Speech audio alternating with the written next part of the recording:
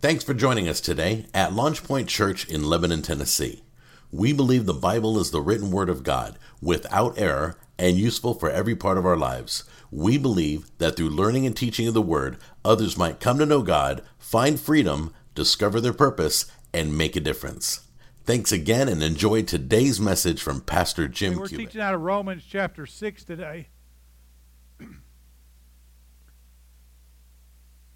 And we're going to start a series titled Slave to Righteousness. And I want to do this in 3 sermons. I want to talk Romans 1 through 7, 6 from 1 through 7 today, 8 through 14 next Sunday, and then the rest of the chapter the Sunday following that, talking about how we're dead to sin, alive to God, and finally, ultimately, slaves set free, leading into the fact that there is a resurrection coming. Amen? And so, just know that that's where we're headed. But today I want to talk to you very specifically about what it is to be dead to sin. God calls us to be dead to sin. And so this is, before I talk about that, and I'm going to talk about that, like I said, out of Romans 6, 1 through 7, I want to tell you a story. Excuse me. About a guy named Sam Childers. Some of you may know this name. Most of you probably don't. But Sam Childers was a man who grew up as a young child traveling from place to place. A true story. They actually made a movie about his life. He traveled from town to town until he was about 12 years old. His parents were in construction, so they were always traveling, trying to find new jobs. And they finally settled in a particular town when he was 12, and he immediately fell in with the wrong crowd. Because let me tell you, who you hang out with is who you will become. And at 12 years old, he tried alcohol. Very quickly moved to marijuana, from marijuana, heroin. And lived a life in his teenage and adult years as an addict to both alcohol and heroin. They said he was a very violent man due to these addictions. That he would do whatever was necessary to get what he needed to feed these addictions. He joined the outlaw motorcycle gang, which in fact increased the probability of violence in an already violent man. And so he was violent, surrounded himself with violence, and ultimately wasn't scared to hurt or be hurt by anyone until something miraculous happened in his life. Specifically, something miraculous happened in his wife's life. Her name was Lisa. Lisa quit her job as a stripper because she had wandered into an Assembly of God church, heard the gospel message, and gave her life to the Lord there. And him, out of duty, obligation, husband responsibility, for whatever reason, he decided that he would at least go with her to church. So he went with her to church. In there, I don't know how long it took, but in that small church, he also gave his life to the Lord. So he moved from a life of violence and addiction to a life of serving God. One day he was at his church, and he heard about a mission to Africa, specifically South Sudan, Uganda area, and he wanted to go. He signed up, and he went, and he was horrified to find out when he got there that there was a genocide happening there, and they were killing children in genocide, that they were amputating limbs from children, doing violent, horrible things to them. I'm not being graphic for the sake of being graphic, but to paint the picture of what he saw. Those that weren't killed were recruited, and when I say recruited, I mean forced into military service. If they were old enough to carry a gun, they were forced to carry one. And he was appalled by this, as most of us should be or would be, and he decided to start his own orphanage there in the South Sudan. And because of his background and as violent as he was, he built this compound, razor wire, had armed security guards so that the people wouldn't come in and re-steal the kids as he stole them from them. The name of the movie, if you haven't seen it, I would recommend. It's a really good redemption movie called Machine Gun Preacher.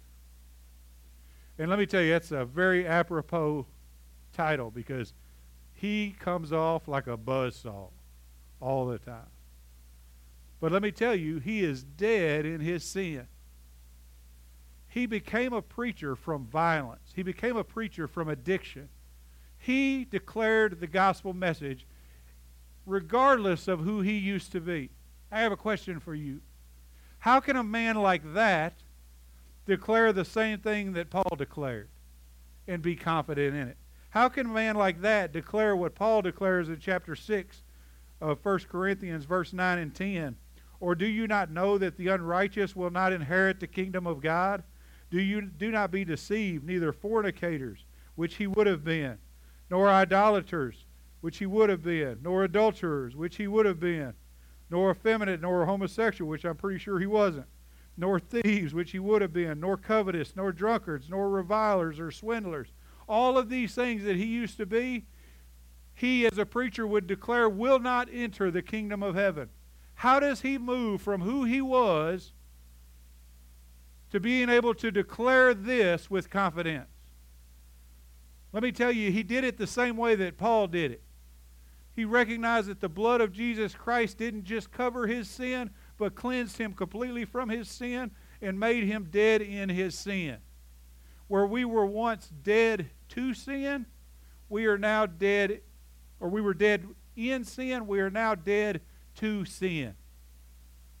There was a time in our not so distant past where we were dead in our sin. I want you to think about that for a minute because it's something we hear in church all the time. But we were dead, unable to respond, but provoked by the Spirit to respond. Ephesians chapter 2, verse 1, many of you are familiar with this text, but I'm going to read it anyway because I think it's some of the most beautiful text in all of Scripture. Ephesians 2, starting in 1, says, "And you were dead." Everybody say, "You were." "Dead in your trespasses and sins, in which you formerly walked according to the course of this world, according to the prince of the power of the air, of the spirit that is now working in the sons of disobedience. Among them we too all formerly lived in the lust of our flesh, indulging the desires of the flesh of the mind, and were by nature," which means by very birth, "children of wrath, deserving wrath, even as the rest." Y'all, Pastor Jim, you said this is the most beautiful, some of the most beautiful scripture in all your Bible. That sounds horrific. It's because I haven't got to the beautiful part yet. Here's the beautiful part. "But God, being rich in mercy, because of his great love which he has loved us, even when we were dead in our transgressions, made us alive together with Christ.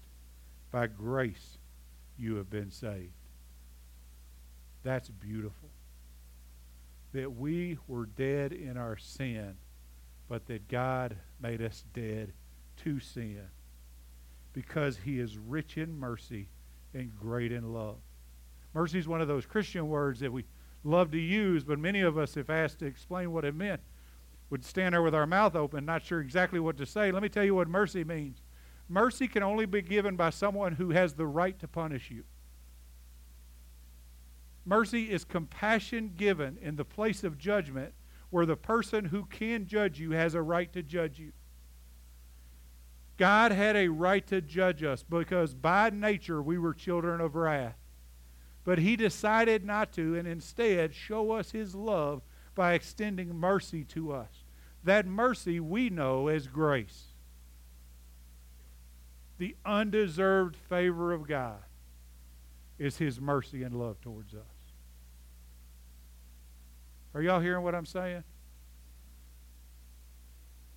The creator of the universe determined to take someone like Sam Childers, Jim Cubic, Rick Smith, and I can name every person in this room that's given your life to the Lord and says, I don't care who you were. I don't care what you were. This is who you are now. And he extended us grace because he wanted to. Our responsibility having been made dead to sin, is to live as though we are dead to sin. And we do that, and I'm going to talk about that in this text, 3 ways. Let me read the text to you. What shall we say then? Back to chapter 6. Are we to continue in sin so that grace may increase? May it never be. I love this exclamation point here. How definitive is that? Paul didn't beat around the bush. Paul wasn't trying to split hairs. He just said no. May it never be. How shall we who died to sin still live in it? Or do you not know that all of us who have been baptized into Christ Jesus have been baptized into his death?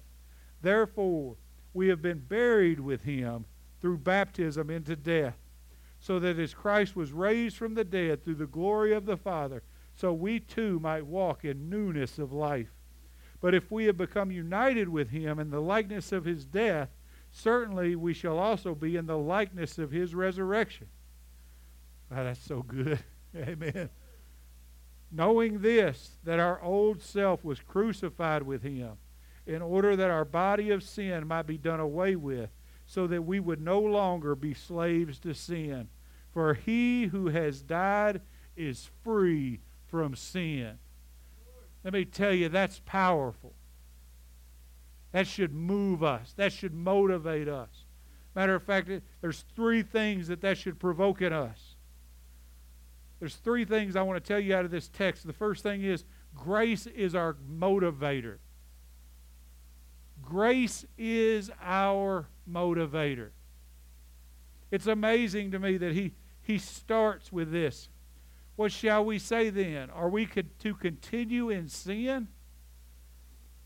Christ poured out his life's blood on a cross for us. Should we continue in the sin that we live in? Which means, should we maintain the lifestyle of sin that we previously lived? That's what continue means. Keep doing what you were doing. Do you have the right as a son, as an heir of God, to do as you were doing when you were children of wrath, when your father was the devil, knowing full well now that having been redeemed by Jesus, that God is your Father now? You have been moved out of darkness into light. All of these are biblical truths. How dare we continue after such a great sacrifice was made for us? Especially considering why that sacrifice was made for us. Let me tell you, nobody took the omnipotent hand of God and twisted it to make him die on a cross for us. He did it because he wanted to. He did it because he wanted a relationship with you. He did it because of his love and his mercy and his grace, because he wanted to extend unmerited favor to you. That's why he did. And woe be it to us, judgment to us, if we continue in that sin. And so he asked, he said, do you continue in sin so grace may increase? I'm tearing this down a little bit at a time, and this is where I'm going to spend most of my time because it's important. Because I know that in our finite minds, we ask ourselves stupid questions. We consider the reasonableness of God's command to us. Well, I know God said don't do this, but is he really going to be that mad if I do it? Or, if I do it, he's going to extend grace to me again.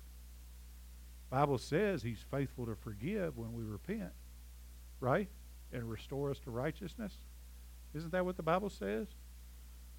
So, in fact, if we sin and God has to show us grace, aren't we showing him more magnificent the more we sin? No, you're showing yourself an indignant child, deserving of death, is what you're showing yourself. That's why he squashes it. That's why Paul doesn't spend a lot of time explaining it. He says, no, you don't. Stop trying to make reasonable your sin. May it never be. How shall we who died to sin still live in it? What an incredible question. Stop sinning. That's what he's saying. You know what I love about Paul? He's transparent. Oh, stop sinning doesn't sound very transparent. That sounds very Puritan preacher up on a high podium pointing his finger, wagging at me. Until you realize, if you have never read them together, that chapter 7 turns into chapter 8. You know what Romans chapter 8 is about? All the ways Paul falls short. He says, stop sinning. Well, let me tell you, you're likely still going to sin. You're likely still going to struggle. But don't ever sin on purpose. Don't set out to sin. Don't set your heart to sin. Don't continue. Don't set up a household in your sin. He says this, 21 chapter 7. I find then that the principle that evil is present in me, the one who wants to do good, for I joyfully concur with the law of God in the inner man. But I see a different law in the members of my body, waging war against the law of my mind and making me a prisoner of the law of sin which is in my members. So he's saying, listen, man, I get it. God expects a pursuit of perfection from you, but you're not likely to be perfect till you're in the presence of the perfect. But stop giving way to the members of your body. Members means the extensions of your body, the limbs of your body. Your head is a member of your body. Pay attention to what you allow your brain to suck you into. Your arms are members of your body. Be careful what your body's willing to grab a hold of. Your legs are members of your body. Be careful of what you allow yourself to walk into. He's warning us. He's being transparent to show us the truth, that the struggle is real. But because of the sacrifice and the fact that it also is real, we're obligated to the struggle. Amen? Because he gave us grace. And in that grace, a new life. He made us a new creation. He took up permanent residence in us. It's amazing to me, and it's sad to say I'm not perfect either. But the thing that crushes me when I sin is that because the Spirit indwells me, wherever my members carry me, grab a hold of, or think about, I force the presence of God into that space.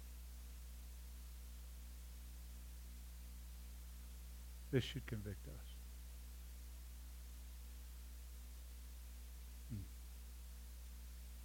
May it never be. May it never be. It can't be, because we're dead to sin. 2 Corinthians 5:17 says, therefore, if anyone is in Christ, he is a new creature.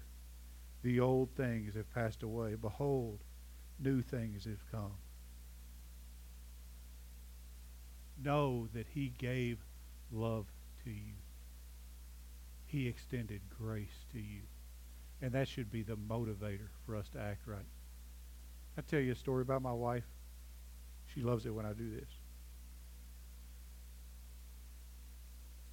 My feet hit the ground most every morning. And one of the very first thoughts that I have is always about her. And I don't say that because she's standing in a room. I think it's going to win me some brownie points. As a matter of fact, it's going to get me in trouble because she hates when I do it. But it needs to be said. My feet hit the floor and I think of her. The sacrifice that she makes for us. The love that she has for me. The way she takes care of our house. The way she works so hard and so diligently to not just love me, but love the people around her. To love the people in this church and pray for them. Pray for you. You know why she does that? She does that because she loves me. She does that because she loves you. There are times when I sit in our living room and I'll just stare at her from the other side of the living room. We have 2 couches. And I'll I'll stare at her while she sits on the other couch. And it drives her crazy. But I'm just trying to memorize her face. Should there ever be a time when she's not around, I want to remember what she looked like.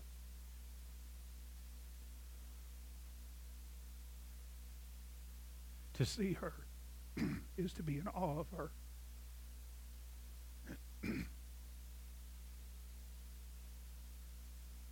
This is the same way we should look at God. Her love motivates my love for her. It doesn't cause me to misuse it.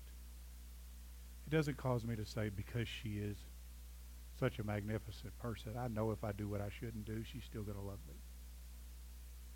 It causes me instead to want to meet her need, to live according to the covenant that we've made. And this is how our love for God and his love for us should motivate us to love him more. If you ever spend time with your feet off the edge of your bed, if you ever just stare intently into the face of God, you will find yourself in a position of awe, in a position of amazement.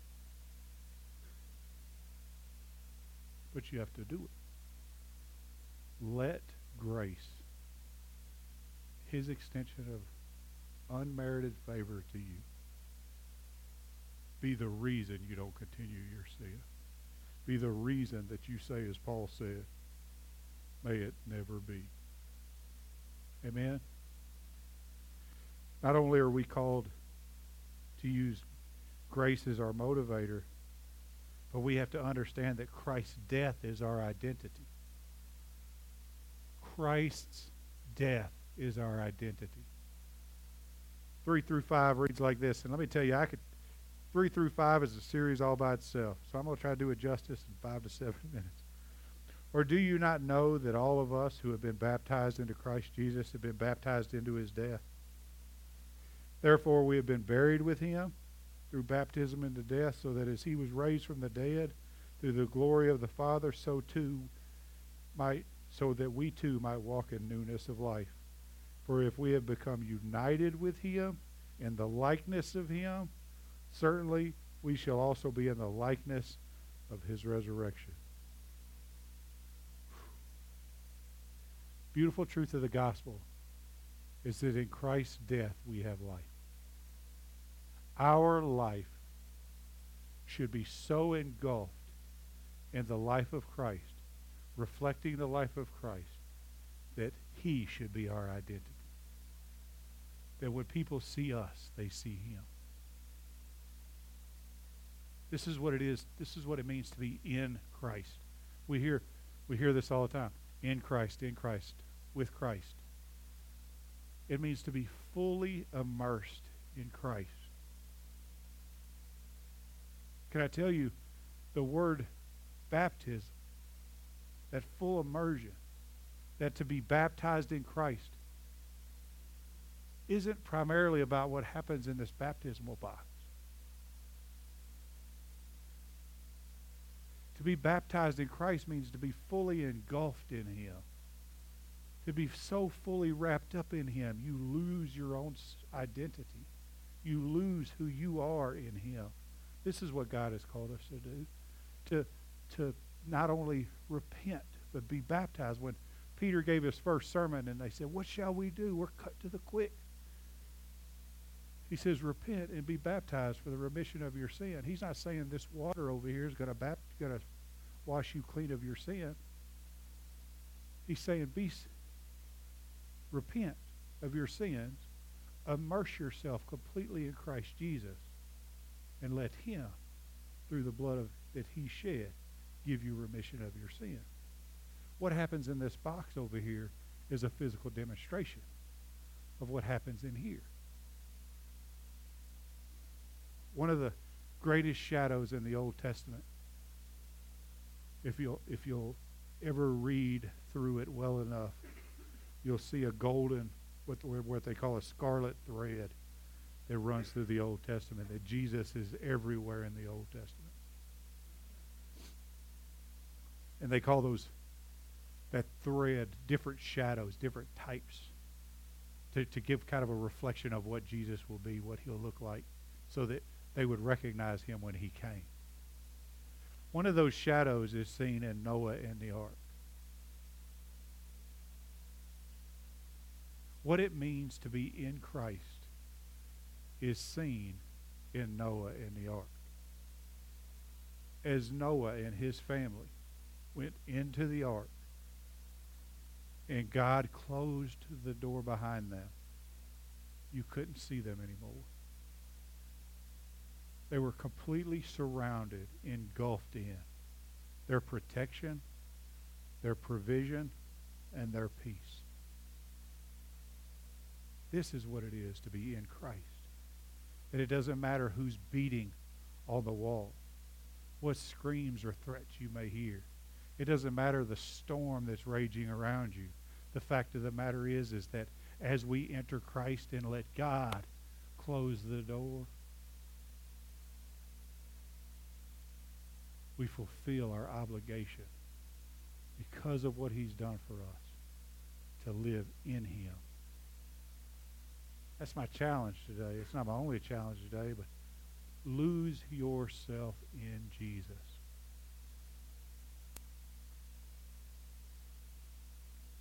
And finally, and the reason I love Paul is because he's so pragmatic. He always gives a theology and then a practical response to that theology. One of the reasons I love Romans is because it's literally that. The first 11 chapters this is the theology of who you were, what you were, who I am, what I did for you, all of those things. Starting in 12, now here's your responsibility to it. And he gives us a responsibility even in this text. In verse 6 and 7, he says, knowing this, that our old self was crucified with him, in order that our body of sin might be done away with, so that we would no longer be slaves to sin. For he who has died is free from sin. The practical application of the theology we just talked about is to crucify your flesh. As Christ's flesh was crucified, shoo-ba-doo-ba-doo, as Christ's flesh was crucified, so we too should crucify our flesh. And that's not easy. I mean, you got to beat it. You got to discipline it. You got to be intentional. I love this verse, but I hate it at the same time. Galatians 2:20, I have been crucified with Christ. It is no longer I who live, but Christ lives in me. And the life which I now live in the flesh, I live by faith in the Son of God, who loved me and gave himself up for me. I love that one. I hate this one. 1 Corinthians 9:27, but I discipline my body and make it my slave. Who likes discipline? Jarhead over here raises his hand. Nobody likes discipline. That's why it's a discipline. If you enjoyed it, it wouldn't be a discipline, it'd be a pleasure. People say, what do I do to build my spiritual disciplines to where I enjoy doing them? I said, do them until they're no longer disciplines, but pleasures. There's a time when you work out, when you first start working out, man, you got to make yourself go work out. Like you got to make yourself go work out. But at some point, if you don't work out, you feel worse than when you did work out when you started. Discipline always becomes joy. So it says, I will discipline my body and make it my slave, so that after I have preached to others, I myself will not be disqualified. So we are to crucify our flesh as dead men, dead to immortality, impurity, passion, evil desire, and greed, which amounts to idolatry, according to Colossians 3:2-7. And again, not as an act of legalism, but it is an act of response to the love that he showed us. Everything I've talked to you about today has one genesis. That is the love that God poured out on us through Christ Jesus. the fact that I am a new creature, that I am a new creation, that I have been given a new song, a new heart, a new mind. All of that happens because of the sacrifice of Jesus. And if he sacrificed himself, if he allowed his flesh to be crucified, and then told his disciples, pick up your cross and follow me, guess what he meant? He meant discipline yourself. Pick up your cross. Do whatever's necessary to pound your flesh into submission, even if that means death. Can I tell you, Jesus wasn't the first person they ever saw crucified. That was a habit that had happened years and years and years before Jesus. When he said, pick up your cross and follow me, they knew exactly what he was saying. Yet in our American theology, we're all, it just means that we can't cuss at work or something lame like that. Let me tell you, God calls us, provokes us, because of the grace that we've been given to be dead to sin, even to the point of death, if that's what it takes, which is perfectly fine, because this world is but a vapor. Why would I want to lose eternity for the sake of a vapor? I've said this before, and I said it jokingly the first time, but it was so fitting. We get so wrapped up in the application process, we forget that we're applying for a job. This life is an application process. Keep your eye on a job. Amen? And recognize that God loves you, that he gave his life for you, not so that you could abuse what he gave you, not that so we could abuse what he gave us, but so that we can grow in it, crucify our flesh in it, and reflect him to others through it.